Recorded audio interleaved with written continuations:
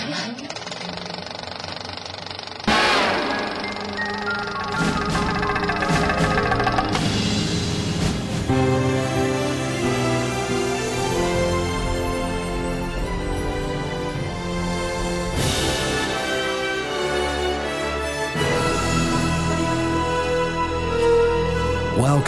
to the AV Podcast Movies Edition, presented by Phil Hinton.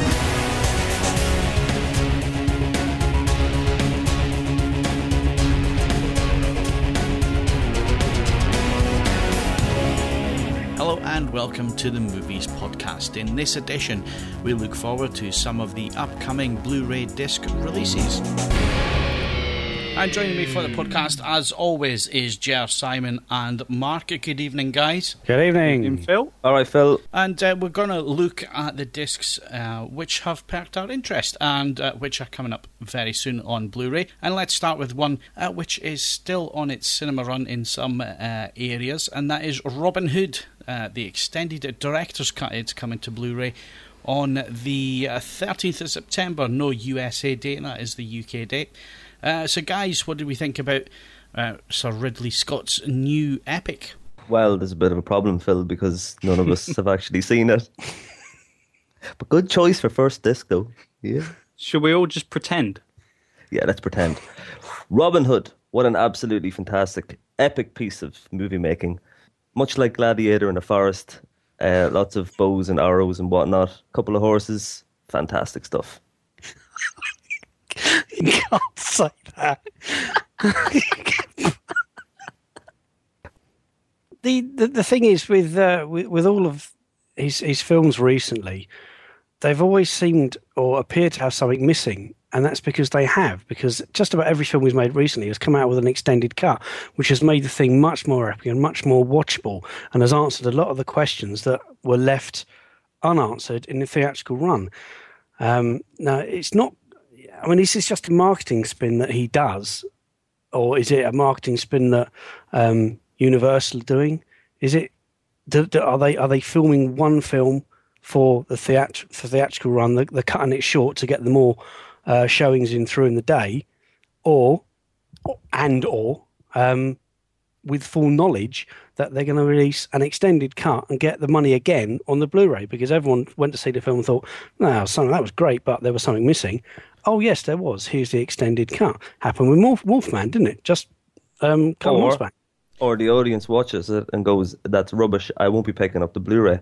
So that technique might backfire. Well, here's a little experiment. Ger, go and have a look on IMDb and see how long it was in the cinema, and then compare it with the disc. I already have it open because I'm such a good podcaster.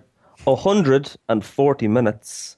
And there was an extra 9 minutes taken off for the Cannes Film Festival, because we all know the French are a bit intolerant. So, they don't like the longbow, do they? They're a bit scared. No, they don't. No way. Okay, and the disc comes in at 156, so there's 16 extra minutes added in there. Still, though, 2 hours and 20 minutes, that's a bit of a whopper. 2.5 hours for the... And it's still got deleted scenes as part of the extras. How long? It's almost like he's making two films for two different markets, as if it's, how much epicness can you fit in to a cinematic release, and just figuring that perhaps those few extra minutes, the extra 15, 20 minutes might be just too much for people. So he's putting out his real film on disc. Just seems a little odd. Yeah, surely the glory is seeing your real film on the big screen. It doesn't make any sense to me. Maybe the producers have a hand in this and they're like, nah, too much. Extra 9 minutes has to go, or whatever, or 16 minutes. Well, there's a possibility of that, but when I don't want to name drop yet again, but when we were talking to Mike Bassett, and he was saying about how films are made and how he suffered with the producer's hands, because he didn't have the clout, he wasn't well enough known. Someone like Ridley Scott has got that clout. I mean, he was telling us that in certain films, if it doesn't get made to his vision, he will put his own money into the film. Yeah, so in effect, he becomes the producer and therefore doesn't rely on their money. He can eliminate them from the equation, so he can make the film that he wants to make. So why release one and then release another one? But Particularly if you look at Bailey, what was that? The Kingdom of Heaven film. Now that made so much more sense in its extended form. But it was still awful. Well, yes and no, but it made so much more sense. It answered so many more questions. Gladiator itself, there was a lot more going on in the extended cut. There were certain scenes that answered questions that were left hanging, and it made much more sense. Why not just release the big one? I mean, we know these big films work. You know, Lord of the Rings is a mad example, but we know that people can sit and watch a film for 2.5, 3 hours. How many extra minutes was in Gladiator? 16 minutes seems a bit kind of cheap, doesn't it, for an extended cut? Yeah, they're not going to fit in many more showings of the film at the cinema by taking off 16 minutes of each Yeah, one. exactly. So, like, if I was buying an extended cut, I want at least 35 minutes extra for my money. I probably just wouldn't bother. 16 Wouldn't minutes. bother paying 50 pence from a Chinese stall. Absolutely not, which is what I paid for THX 118, another film due out for release, which we will not be talking about because it's rubbish. But again, And I wouldn't pay 50p for it again. The other flip of the coin here is that there are some director's cuts which are shorter than the theatrical versions and are actually better movies because they're tighter and quicker. And Well, that makes more sense because, yeah, losing a bit of fluff or losing a bit of padding is good. But like 16 minutes, you're not going to get in a whole epic battle scene in 16 minutes. Oh, maybe you might. I'd say it's just all conversations and rubbish you just wouldn't listen to anyway. That's just my opinion. See, but when you say 16 extra minutes, we're all assuming that it's just literally 16 extra minutes.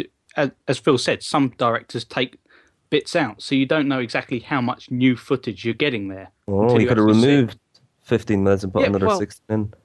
You know, perhaps he's had a little bit of a change of heart and decides the pacing needs a bit of restructure or something like that. You know, he can always take out as well as put back in. And yeah. Okay, well, here's another question. None of us have seen this. I take it we're going to pick it up on disc. Jer hasn't seen it. He was making it up. And I was so convincing. After shattering the illusion for the listeners now, they'll take my opinion like gold as they're all going, Jer's seen it, Scott. Bows and The arrows line in it." about horses convinced me. Yeah, exactly. Horses, forests. Better go and see that. Okay, let's get to the serious question. You buy this, do you go straight to the theatrical version, watch that, and then go to the extended? Or do you just watch the extended cut and then that's it, you've watched the disc? Extended cut for me, thanks very much. Yeah, I would always go with the extended cut. See, Thinking that would be the preferred version. Now, see, I'd want to go back to the theatrical version because I think sometimes when you dip straight in on the disc, if you haven't seen it for a while, it can almost wash over you, the new scenes. You don't really realise where you're getting, the extra benefit of the director's cut. I'd want to see, You've got too much time in your hands, Mark.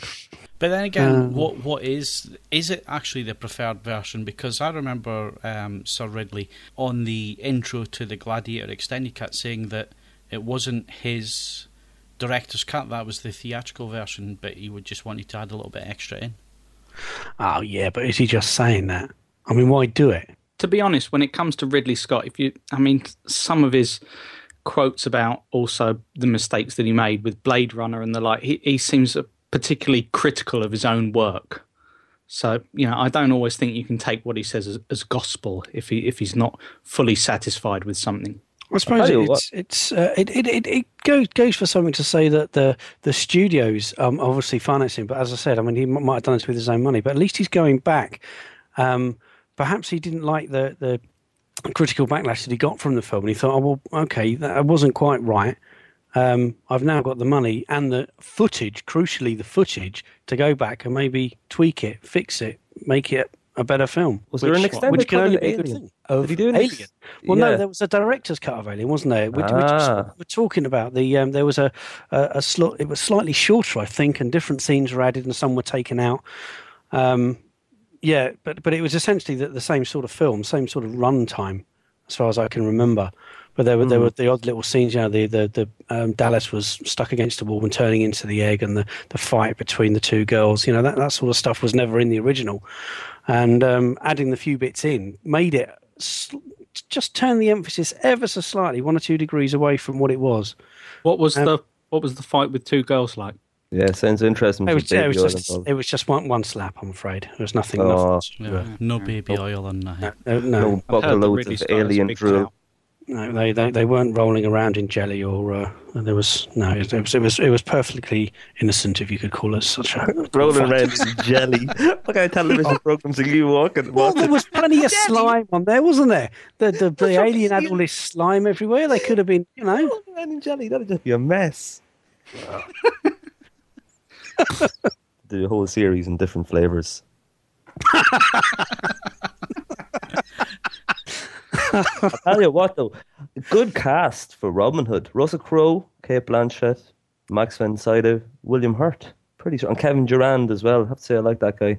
Yeah, I definitely plan on picking this up on Blu-ray. I'd say it's going to look fantastic as well and sound awesome.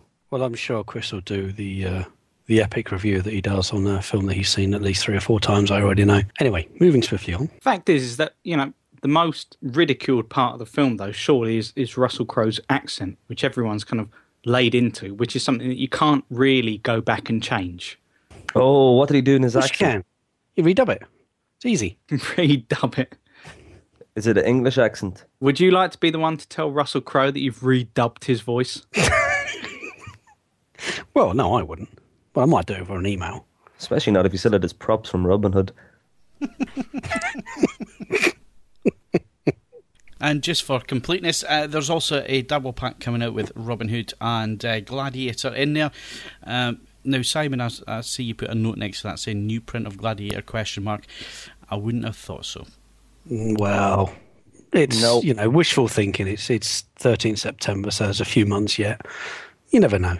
It'll be nice to think. Might be a nice cardboard slipcase, though. Ooh, I like cardboard slipcases. Yeah, no, it's not going to be a new print. This is just a money-making scheme. Because if they were releasing a new print, it would be Gladiator Definitive Edition, new print, and it'll be sold separately. Yeah, that's best. Okay. We'll get the double dip at some point, either the end of this year or begin the next on Gladiator, I would imagine. Let's move on. Let's move on to Alfred Hitchcock. North by Northwest came out earlier this year. Absolutely fantastic disc. And the next one to hit Blu-ray from 1960 is Psycho. So guys, are we looking forward to this? Absolutely. It's the classic film, isn't it? Classic film. What else can you say about a classic film? It's classic. Psycho. Classic. My God, come on. Psycho. I think I'm too young for Psycho. That's the problem. I watched it and it was good and all, but very good direction, good acting, but it just didn't do it for me as a film.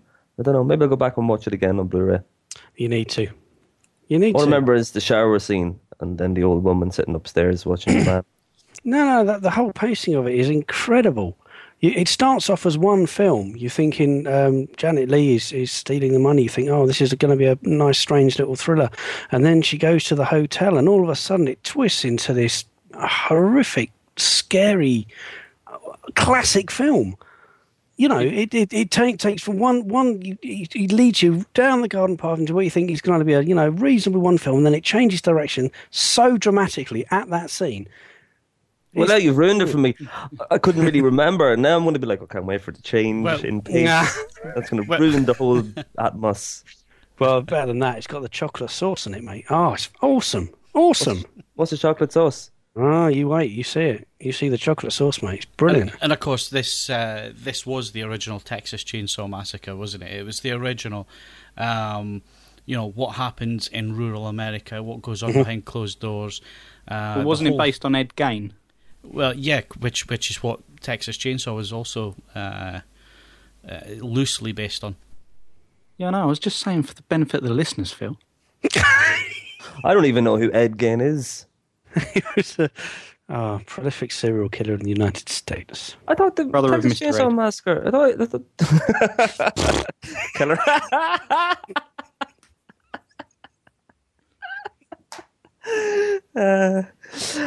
I thought that the Texas Chainsaw Massacre was based on a true story about a family, not one guy. I think you're thinking of the Waltons.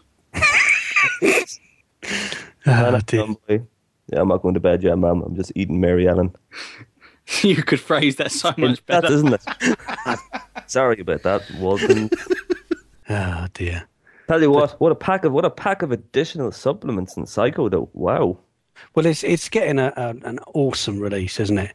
It's from Universal. It's coming out on the 9th of August. There doesn't appear to be a US date yet, but it's been 50th anniversary, and we're getting a meticulously restored, perfect digital picture and the purest DTS 5.1 digital sound. It makes it sound fantastic, doesn't it? And I would think it would clean up really, really well because it's beautifully lit. It's a fabulous looking film, and all the prints I've seen have never been particularly dodgy. So I think it will clean up and look spectacular. And if they do half as good a job as they've done in North and Northwest, then it's going to be incredible. And like you say, there's a whole host of extras coming up, loads and loads of them. What's that shower scene? Look at the impact of the music on the famous shower scene. Do you remember the music, Joe? Yeah, it went Stabbing violins. Yeah, or the violins. I just thought it was a special effect. Oh, Wee. Ah, okay. just like that. Man stepping on a mouse. Oh, he's just in the sound room. There's a whole floor full of mice. You want to step around them? That's how they did it. Oh, cool. Violence. What a load of nonsense. There's a whole host of extra features going from the sound to the various shower scenes. There's a making of, there's In the Master's Shadow, Hitchcock Legacies featurette, there's interviews, there's an audio commentary, there's newsfield footage. It goes on and on and on and on. Now, a lot of this stuff has actually already been released on the DVD, but then you kind of expect that with a film of this caliber. It's going to already have had a load of extra stuff released with it already. But we are thinking that the audio commentary with Stephen Rebello, who is the author of Alfred Hitchcock and the Making of Psycho. We think that's new. So that'll be worth picking up. I mean, if the film itself is worth picking up, because it's just a classic film, as I've said, I don't know how many times now. I guess one of the interesting things there is also Psycho Sound, which is not on the DVD, and actually says that it's a never-before-seen piece that looks at the remastering process, which is required to create the 5.1 mix. So that'll be quite interesting to look at. That uses the Audio Dynamics. Namics? I'm not really sure how. Audionamics. Audionamics. Audionamics. Never heard of it. But Audionomics. Interesting take. yeah. Audionomics. Audionomics. Audionomics. I like that. Audio Namanics. Yeah. So that looks like a feature-packed disc. It's out 9th of August, and I guess all three of us have that down as a pre-order, or will do very soon. Absolutely. So let's move on, and let's stay with the catalogue titles, and let's move to the Ultimate Restored Edition 2010, The World at War. At £99, it's going to have 9 discs, 26 episodes. It's out on the 20th of September. No USA date. So, guys, this was it was the original big documentary that chronicled the whole of the Second World War, narrated by Laurence Olivier and Eric Porter. Did any of us catch it first time round? Anybody interested in having a look at it this time around? I sort of remember it being on. But I didn't really take much notice of it being too young at the time, but I sort of remember it being on when my parents are watching it. But you're right, it's a seminal piece of television, filmed at just about the right time. I did view one of these discs for the site, actually, almost when I started, 4 or 5 years ago. Only one when it was re-released then. And it is seminal. It is a classic piece of television chronicling just about, or as much as they can, within 26-hour episodes of the Second World War. And it is, I would say, essential viewing for everyone should see this film, just to know exactly what went on so that you don't forget. As a kid, it sort of washes over and you don't think about it. Even when you're at school learning about history, you don't even, you sort of, yeah, whatever. But as you get older, you get to appreciate history. And when I saw this, or when I reviewed this disc, a few years ago now, it really hit home just how important it is to watch and understand and realise what went on during that wartime period. And what I wanted to say as well was that there's a little bit of controversy going about that it's been matted to a 1.78 or 1.85 ratio from its original 1.33. Now, to be quite honest, that is not an issue. Who cares? It doesn't matter. You have to see it, irrespective of the aspect ratio. Buy the DVD, watch the DVD, or the Blu-ray in this case, and get absorbed within this incredible series. It has to be seen. Don't worry about the aspect ratio. Buy it, watch it, and understand it. It's immense. And of course, Mark, there's a lot of almost docudrama at the moment covering the Second World War. We've had Band of Brothers and now Pacific. That obviously gets interest up, as well as the anniversaries that have been happening this year.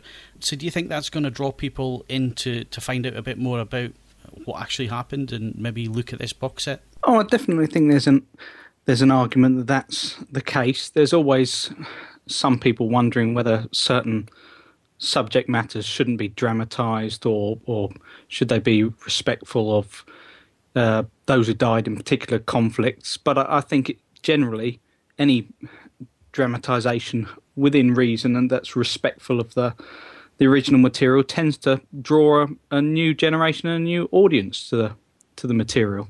And so, yeah, I definitely think there's a younger market that can look at these discs and, as Si says, be absorbed by them. I guess, Ger, as well, you know, those dramatisations being actually based on real stories, and in some cases we have the actual people talking about the experiences at the start of the episodes as well. It gives it that little bit more of realism, and of course some of the scenes that are filmed, even though they're, you know, it's a drama, it's absolutely shocking, and you're kind of glad that you were born in the 60s, 70s or 80s and missed it all. Yeah, exactly, Phil. I mean, like, I have to say, I'm not a big history buff, but if you're interested in history, and especially the history of World War II, there is really no better way to, you know, experience what actually happened and all the atrocity that everybody went through. I mean, then getting this world at war. I mean, like 20 million Russians, 2.5 million Germans, 48,000 British, and 300,000 Americans lost their lives. So, you know, it'll be a fascinating documentary. It's a whopper as well. 9 discs. You're getting the whole series in there. Me personally, I'm not a big history buff, and I'll be sticking with Band of Brothers and the Pacific. But yeah, it does look like a fairly comprehensive set. I'm also a purist, so I'll be waiting for the original unmatted version and the black and white edition to come out. As I said, I don't think it matters. Really? No. Don't. Well, that's what I'm saying. Like, purists to be going for it, but I mean, like, the whole thing has been put into colour. So I mean, like, why would you even argue about the aspect ratio? Even if it has been coloured, doesn't matter. The content is still the same. Yeah, it's not like they've stuck in an alternate ending or anything. Yeah, that's true. So, how does it look in colour? Because I haven't actually ever even seen this, but I remember it was a big deal when it was on. I think the History Channel or whatever it was on, or National Geographic, that the whole thing had been restored in colour or pseudo-coloured, or whatever the correct terminology is. So I'm wondering, does it work or does it look false? I think there's been a great deal of respect paid to how they've actually colorised it and how they've done the colour time, and it looks if I remember correctly from one of the documentaries that I have seen, they actually did the colour palette from photographs of the time and looking at film that was in colour at the time and looking at the chemical makeup of that and trying to match that when they recolorised the black and white scenes. So I certainly think they've tried to pay respect to it and not just coloured it for the sake of colouring it, if you catch my drift. I do, yeah, no, interesting stuff. I have to say, I'd be very, very tempted to make the Germans pink if I was in charge of that process, though. I think that's the reason why you won. Probably. Yeah, you got to hand it to the Germans, though, 4-1. I really did wonder how long that was going to take to come out. I've got to say, it was, entertaining. Anyway, let's move on. So let's go back to 1984. Director John Avildsen. I don't think he did anything else after this. The Karate Kid. What do we think, guys? I have to say, I'm a big fan of the Karate Kid. I mean, like, when it came out, it was one of those movies that just seemed to capture every child's imagination. You had karate schools opening up all over the goddamn place. You had kids standing on the beach doing that crane kick with their arm out, or with their arm sticking out. You'd Mr. Miyagi growing bonsai trees. Fantastic kids movie, fantastic, completely harmless, but exciting at the same time, and inspired a whole generation to go out and learn, martial arts. So nothing wrong with that. Wax on, wax off. See, I always thought that was some kind of a parents' conspiracy. You've got a film aimed at kids that's basically telling them, if you do enough chores, you'll know karate. I did paint a fence, wax cars. I'm surprised it didn't stick in hoovering and washing up as well. I did. I wasted several years painting fences, polishing cars, and trying to catch flies with chopsticks. What a wasted youth. But it's made you the man you are today. Absolutely. Ralph Macchio, he did disappear into obscurity, didn't he, after this film? I mean, he certainly hit all the right notes for this one, didn't he? He became a child superstar after this, Didn't do anything with it. Except he wasn't a child at the time. Why? What age was he? It was like, he was in his early 20s when he made this. Was he? I think he was born about, 61, 62, something like that. Oh. Yeah. Interesting. He looks young. He's like Michael J. Fox. What was the song that come from it then? The song, you see, this is what I've been trying to think. It's been really bothering me. And what was the name of that song you said? Fight for Your Honour. Fight for Your Honour. No, it wasn't. I am one man who will fight for your honour. I know it was. No. You're the best. You remember that one? Tina Turner? No, that's simply the best. No, you're the best. You're the best. You're the best. Na, na, na, na, na, na, na, na. Do. Yeah. That one. You don't know that one? Yeah. It probably will be on the Blu-ray. As is Life of Bonsai. As we mentioned, it could be a rather lengthy feature, all right. I don't think, personally, I won't be picking this up on Blu-ray, but I would definitely recommend it for anyone who's got a couple of kids and who haven't seen this before. Yeah, you can do a lot worse than The Karate Kid. It makes a very entertaining viewing, doesn't it? It is. It's very entertaining. Extremely entertaining viewing, and it gets you going, doesn't it? And talking about interest in back catalogue titles, let's move on to the next one. THX 1138.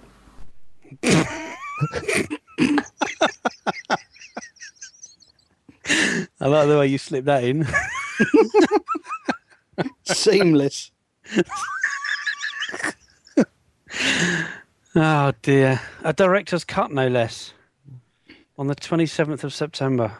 Yeah, oh God, I picked this up in China for 50 pence at a black market. I watched it, and if I could, I'd return it if it wasn't 500 miles to travel. I really did not like this film at all, one little bit. I didn't get it. I didn't engage with me at all, and I'm not too sure what a director's cut is going to do unless it's chopped some time out of it. It's only 90 minutes long, though, which is quite... Well, I suppose it's an older movie, I suppose. But yeah, I won't be picking this one up on Blu-ray. Although it is a kind of a, one of Lucas's, first feature debut. So it has got some sort of cinematic history tag to it. It's just not a great film, in my opinion. It was actually the film that bankrupted Francis Ford Coppola. It was the first film that they were going to make under Coppola's new company, and when the studio saw it, they withdrew all the money. So there you go. That's and how it's bad only it was. now that people are watching it going, yeah, what a great film, when in fact it's not really. No, it's a terrible film. Well, it seemed to have picked up a tremendous cult audience, but I really just do not get it. No. Well, at least, the THX, they got THX out of it, so that's pretty good. And the 1138 is a good code to get into all the Star Wars DVDs to find all the hidden bloopers. So, yeah. Interesting. At least those two, at least the title has got some sort of use, whereas the film itself is largely forgettable.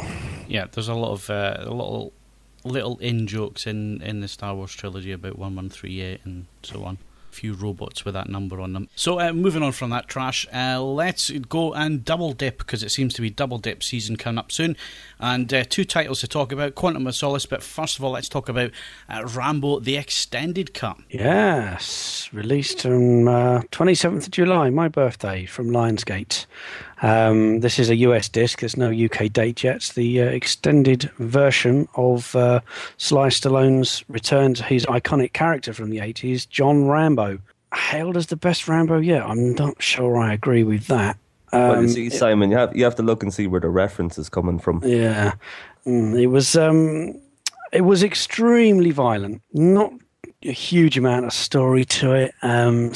He looks old and bedraggled and world weary. Takes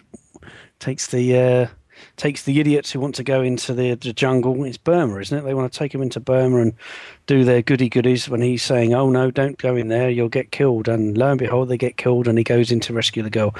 Horrifically violent, some really, really nasty stuff going on there. So I hate to think what the extended cut adds to it. But really, was it a good film? I don't know. It's difficult to say. I didn't really enjoy it. Does it sit neatly with the Rambo trilogy? I think I'd put it above Rambo 2 because I hated Rambo 2. I'd almost put this as kind of like a reinvention of the franchise. It's not really linked to the other Rambos aside from the fact that Rambo's in it and he's a bit old. The story doesn't carry on. But as you said, Simon, it is tremendously violent.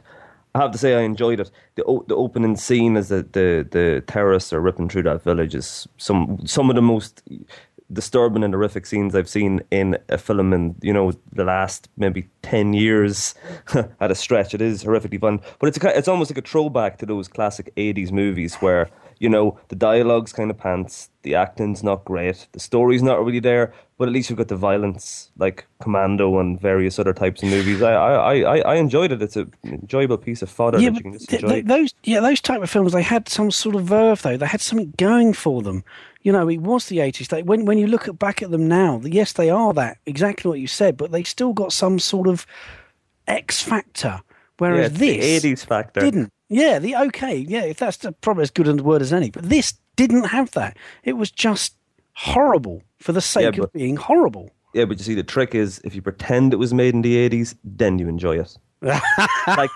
like one of my recent favorite films, The Punisher, not the original one with Thomas Jane. I really enjoyed that. Really enjoyed it, and plenty of people hated it purely because it's an 80s film that's just misplaced a couple of decades late. That doesn't matter. But I tell you what, it's some good looking transfer, and the audio mix on it is tremendous as well on the Blu-ray.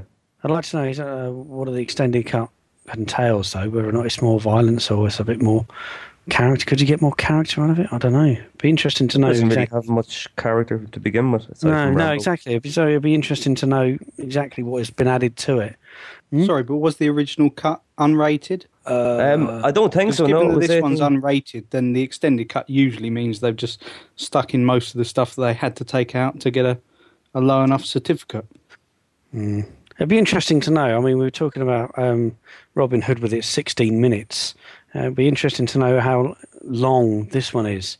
I mean, extended cuts typically are only 2 to 3 minutes to gain that unrated certificate. If you look at a lot of the horrors that have been released, they get the extended cuts, 2 to 3 minutes of added boob or added blood. Apparently here, it says here, it's a little bit rearranged and more emotional. That doesn't sound very good. More emotional? Oh. More emotional. I wonder if he stubs his toe or something.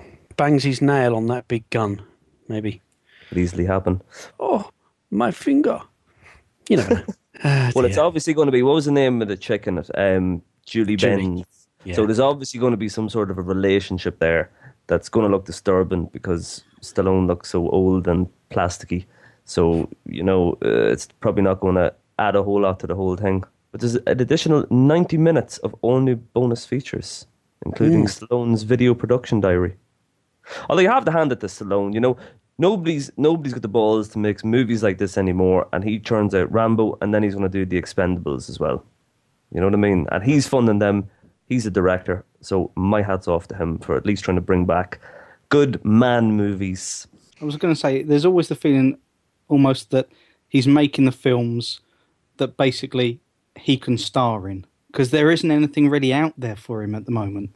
The kind of 80s movies, as Jer says, Schwarzenegger and Stallone and, Van Damme and Seagal, those kind of action type films that basically looked past plot story, script, or even acting ability, just to basically put out as many action sequences as possible. Anyway, 007 Definitive Edition. What's that all about? Not seen it. Quantum of Solace. A movie Definitive Edition, yeah. I mean, all it is this is the 28th, the day after my birthday. I just thought I'd throw that in once more. Nobody's noting down that date. No, They're nobody expecting cares. a No, I card know. just But 'cause you said know, it you know. twice. Because they've done exactly the same with Casino Royale, didn't they? They released a virtually a bare bones disc, and then 6-8 months later, to coincide with the release of the theatrical version of this version, that definitive edition with 2-disc ultra set with all whiz bang extras on it.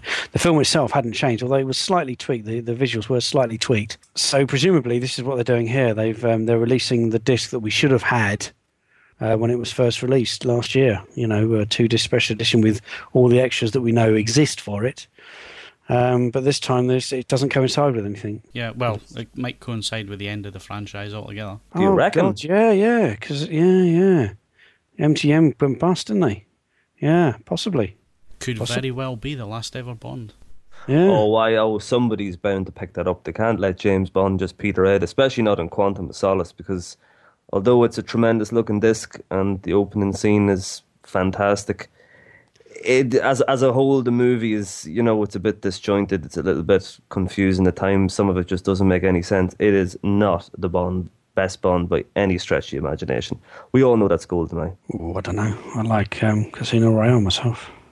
Casino Royale is good. GoldenEye is the best. And it's not because Pierce Brosnan's in it, because he's not the best Bond. But it is the best film. I didn't think the music suited the film. Yeah, but you can't base it on the music. Oh, of course you can. Bond's all about the music. No, I'm not too sure. Yeah, the James Bond music, not the title theme. Ooh, chimpanzee that! Monkey news. King Kong, 1933, come with the Blu-ray. Absolutely. At long last. The original 1933 version out in September 28th. This is an American date, $34.99. There's a classic by so many people who cite it as their reason for getting to film, not least Harryhausen. And, of course, Pete Jackson, who remade it recently. It'll be brilliant. I know Chris is jumping up and down to review this one, and it's months and months away yet. But still, it's going to be fabulous. It was an absolutely gorgeous DVD edition, which was released 2 years ago in a steelbook. So hopefully this is going to transfer well over onto Blu-ray. Absolutely. And I will be picking it up, even though I've still got my original DVD there. And I guess there's a lot of debate, guys, as well, about Kong having emotion, and a lot of people cite this version as being, the one where Kong actually looks real, even though it's stop motion and not CGI or a man in a suit as it was in 76. Yeah, it's amazing, that animation. The way that you can get that emotion from a puppet, particularly at the end, it's incredible. Even though it's sometimes a bit jerky and sometimes not quite right, you still feel it's actually there, isn't it? Although it's a 2 foot tall puppet, it's actually there. It's brilliant, absolutely brilliant. I agree with you, Phil, 100% there. Yeah. Is Mark taking part tonight? Yeah, no, I'm taking part. What do you want me to comment on? King Kong? He's been busy watching the football, isn't he? Yeah. I won't say because Phil Sky plussed it. It's a good game, though. I've got a feeling it'll be about 4-0 to Brazil, probably. You're close. Yeah, some comment about King Kong would be nice. No, I think that someone's crackling. I think that's you. Oh, might be. I'm laying down. No, there it was. That's not me. Are you lying down recording the podcast? Get up and take it seriously. Yeah, that was me. It was all right, that was me. I'm just shaking my wires to stop them. See. Knew it wasn't me. No, King Kong, the classic. I just think that stop motion allowed animators to look at the kind of the minutiae of movements. They could just inject little bits of humanity, even in monsters, as you saw in many of Harryhausen's films, or even in Aardman animations. You could look at small parts of the body, little things. It'll be an eyebrow. It'll be just a little twitch of Kong, and that will make all the difference. It seems to inject a great amount of humanity into these kind of monsters, these beasts. That's a great saying, a twitch of Kong. A twitch of Kong. I was thinking the same thing. That sounds like a bad movie. Yeah, Mark, I have to agree with you. All right, there is the stop motion does have a certain amount of charm that it just marks that period in time right up until whatever the early 80s. If you did it now, it probably just would not look as good as we've seen with Peter Jackson's effort, although that is a tremendous film, I have to say. A bit overly long, but I have to say the battles between Kong and the various island inhabitants is fairly exciting. But it's like talking about the old Clash of the Titans and how good the animated, how good the stop motion is, how good those skeletons look. And then it's just a whole lot better than the more recent efforts where the CGI just looks fake, but there's just an element of realism to stop motion that you can't capture it anymore. Were there skeletons? Were there skeletons in Clash of the Titans? Sorry, Jason and the Argonauts, I meant. There was a misquote there. Thanks for pointing that out. But I do that bit again, or do you want to leave in this whole thing? And you also said 48,000 British dead in World War II. 48,000? 480,000. Yeah. Just cut me out of the podcast. Whatever. And you know what? That was at least 25 minutes ago. I could have come in straight away. Sorry, it's been a good game. And now I just an idiot because I can't go back and say the whole thing again because I can't remember what I was blabbering on about. Just say 480,000 now, and Phil will be able to cut it in. He's a master at it. 480,000. Aye, but what about the end of the 7, eh? God, tell you what. Now, I was cruelly edited there. At a point. Was that the twitch of Kong? Yeah. You do know that we're going to have to just dedicate one podcast to 7. You do know that. Yeah, because I know, because I'll be right and I'll be vindicated. It'll be like when that woman released those doves when Michael Jackson was found innocent. That's what people will be doing with me. They know that I was right. Because you are comparable to Michael Jackson. Like the bloody fugitive. I've been set up here. What kind of laugh is that? Terrible. Anyway, let's wrap up this podcast this month with The Goonies 25th Anniversary Ultimate Collector's Edition. Another disc which is already out in Blu-ray. No UK date, but this is coming out November the 2nd in the US. It's coming from Warner Brothers. And guys, this film, you either love it or hate it. So let's speak to the lovers first. Brilliant film. Absolutely excellent. It's a kids' adventure film that I think a lot of adults don't understand. If you look at a lot of the reviews from back when it first came out, it got some pretty dire press. Got a lot of people saying that it was too violent, it was too dark in places, that it lacked a certain joie de vivre. But it's classic comic book fare. It's kids finding treasure. It's brilliant. It's full of life. It's full of energy, bit of humour, and you've got kids looking for a bloke called One-Eyed Willie. What's not to like? Yeah, but it's rubbish, isn't it? Simon, it's not rubbish. It is rubbish. No, it's not It's rubbish. just rubbish. If you did you watch this when you were a kid, or did you watch it when you were oldie?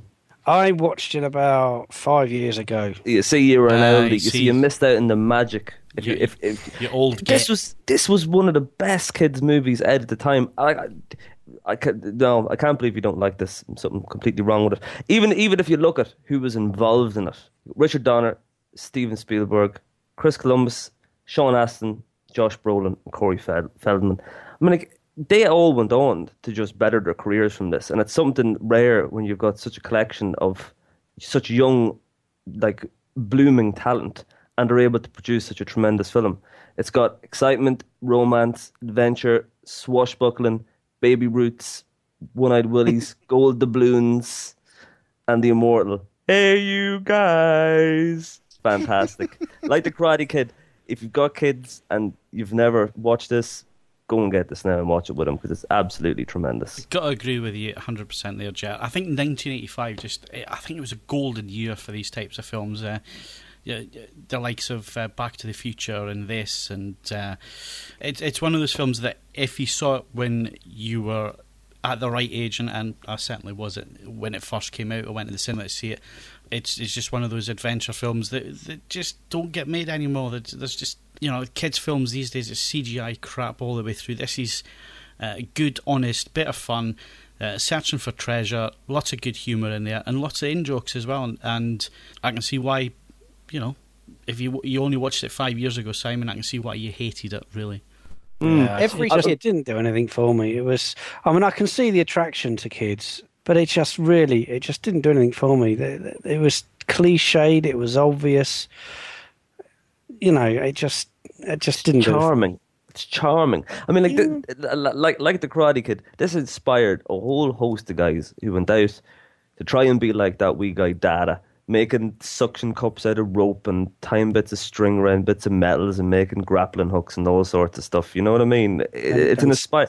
Like you're right, Phil. You don't get that with modern movies because you don't get kids going to watch something like, I don't know, Bolt and going out and try and emulate the adventure that they have experienced at the cinema. This film, you were out in the forest looking for treasure, climbing down drains, getting yourself into all sorts of trouble, and the movie just inspires it because it is so good. The truffle shuffle. I was just going to say, taking the mick out of fat kind of kids. forget the truffle shuffle. Exactly. Every kid wanted to find a secret map or something in their loft. It somehow managed to mix the mundane of everyday life with this idea of finding adventure right on your doorstep. I got into so much trouble because I went around my house pulling all the pictures out of their frames, checking in behind them to make sure I didn't miss something. Awful lot of false hope in that film, though, as well, because they were about to get evicted, weren't they? And that just said to kids, if your parents are going to get evicted, go and find a treasure map and you'll solve all the problems. Yeah, but it gave them hope before they were turfed out in the street with all their belongings. Plus, technically, we don't even know that those jewels were real that he finds in the end. We also don't know whether it was found on government land or whether he has to turn them over to the state. So what about the end of the 7, eh? Yeah. Well, I'm right about that, and I'm right about the Goonies. Put it this way. You're all right with the Goonies because you said it was a good film. I agree with you, Mark, for once. It is. It's a brilliant film. Simon, what about the bit at the end where they're in the pirate ship and he slides down the sail with the knife and he sticks it in the sail and he comes all the way down and saves them from the evil guys? Fantastic stuff. So exciting when they get on the ship at the end and everything. It was so good that Orlando Bloom even did it in Pirates of the Caribbean. That's how good it was. Exactly. That was the whole thing about that character, though, was that he was, kind of locked up and just watched television, and so he kind of becomes this walking cliche that, when he's put in that swashbuckling scenario, he has to do that. He has to stick the knife in the sail and kind of abseil down like that. It was brilliant. What else? Yeah, exactly. What else are you going to do in a pirate ship? There's even walking the plank in it. It's tremendous. Yeah. And it's like Indiana Jones for kids at the start when they're going through the caves trying to get to the ship and there's all booby traps and all sorts of skeletons lying around and it's superb. Even the idea of ending up at the bottom of a wishing well, it's so full of brilliant ideas, the kind of thing that kind of ignites a child's imagination. I can't believe you don't like this, Si. Show that fat kids can get out there too, and be popular. If they use their fat to make them popular by jiggling it around the place. And meet a giant disabled man with a weird face. Exactly. Yeah. They're the original odd couple, but they do gel so well. You'd think they'd make a sitcom from that. They would, yeah. What was that guy's name anyway? I'm racking my brain. Slot, yeah. Slot and Chunk sitting around their apartment eating baby roots. The baby doesn't count. It doesn't. You keep saying that, but you've got no proof. I made a very succinct argument. No. Phil's read the book and he's confused himself. Look, the baby doesn't count. The woman's head is envy. Kevin Spacey is wrath or whatever. That's it. No. Why is it called 7 then? He has to kill 7 people. He doesn't say he has to kill 7. Right. Yeah, got you now. Right. Okay. He has to kill 7 people, yeah? What about lust then? Huh? He doesn't kill the hooker, does he? Yeah. Who kills the hooker? he forces the bloke to wear that weird contraption. Oh yeah, but he put it on. No, he forces him to kill someone else. Therefore, the dead hooker's lust. That means that he doesn't have to actually kill the people. I believe that's checkmate to me. No. That's the same as putting the gun in the man's hand and pulling the trigger. He strapped that thing on, gave him loads of Viagra or whatever, and he had no choice. Brad Pitt to kill him by killing his wife. See? It's the same thing. So why did it make such a big deal that the woman's pregnant? Because that was what he needed to push him over the edge. You know? No, I'm not convinced. I'm right. No, killing the girlfriend wasn't enough. She had to be pregnant. Exactly. You know, he wouldn't have been emotional if he'd just killed her. You know. Yeah, exactly. It's just his. You saw. Who cares about them? When did he shoot him? After he told him about the baby. I can't believe none of you get this. We do get it. You just get it incorrectly. All of you know. I mean, you do all understand things like, you know, the ending of The Usual Suspects and Psycho and Angel Heart and things like that, yeah? Do I need to explain all of those to you? Is this going to be our monkey news every time we come back to this? Somebody needs to post up on the thread for this movie's podcast and sort this out once and for all. Everybody, please just type, Mark, you are incorrect. That's all we need. That's all we need from the listeners. 10 of those posts, and I'll mention each and every one of you in the next podcast. It's your birthday, I'll sing happy birthday to you, whatever you want. The people who died had to represent a sin. Come on in, guys. Who's right? Is it Mark or is it Jer? Okay, so that's about all we get time for on this edition of the Movies Podcast. We are back again in 2 weeks with our reviews edition, and hopefully we'll get some more of the team on here because we're starting to get bored with the guys that we've got here and the same old jokes every week. So join us then in 2 weeks' time. All I've got to do is thank Mark, Simon and Jer. Thank you, guys. Thanks very much, Phil. Thanks, Phil. And if you've got any questions, queries or comments, you can send us an email to podcast@avforums.com or leave your comments under this podcast in the podcast forum. This is Phil Hinton saying thanks for listening, and we'll see you again very soon. The AV Podcast was presented by Phil Hinton. Original music by Andrew Bassett and Richard Cosgrove. The AV Podcast was mixed and produced by Phil Hinton, and the senior producer was Stuart Wright. All content, including sound clips and music, is copyright material and featured for promotional use only. The AV Podcast is copyright M2M Limited.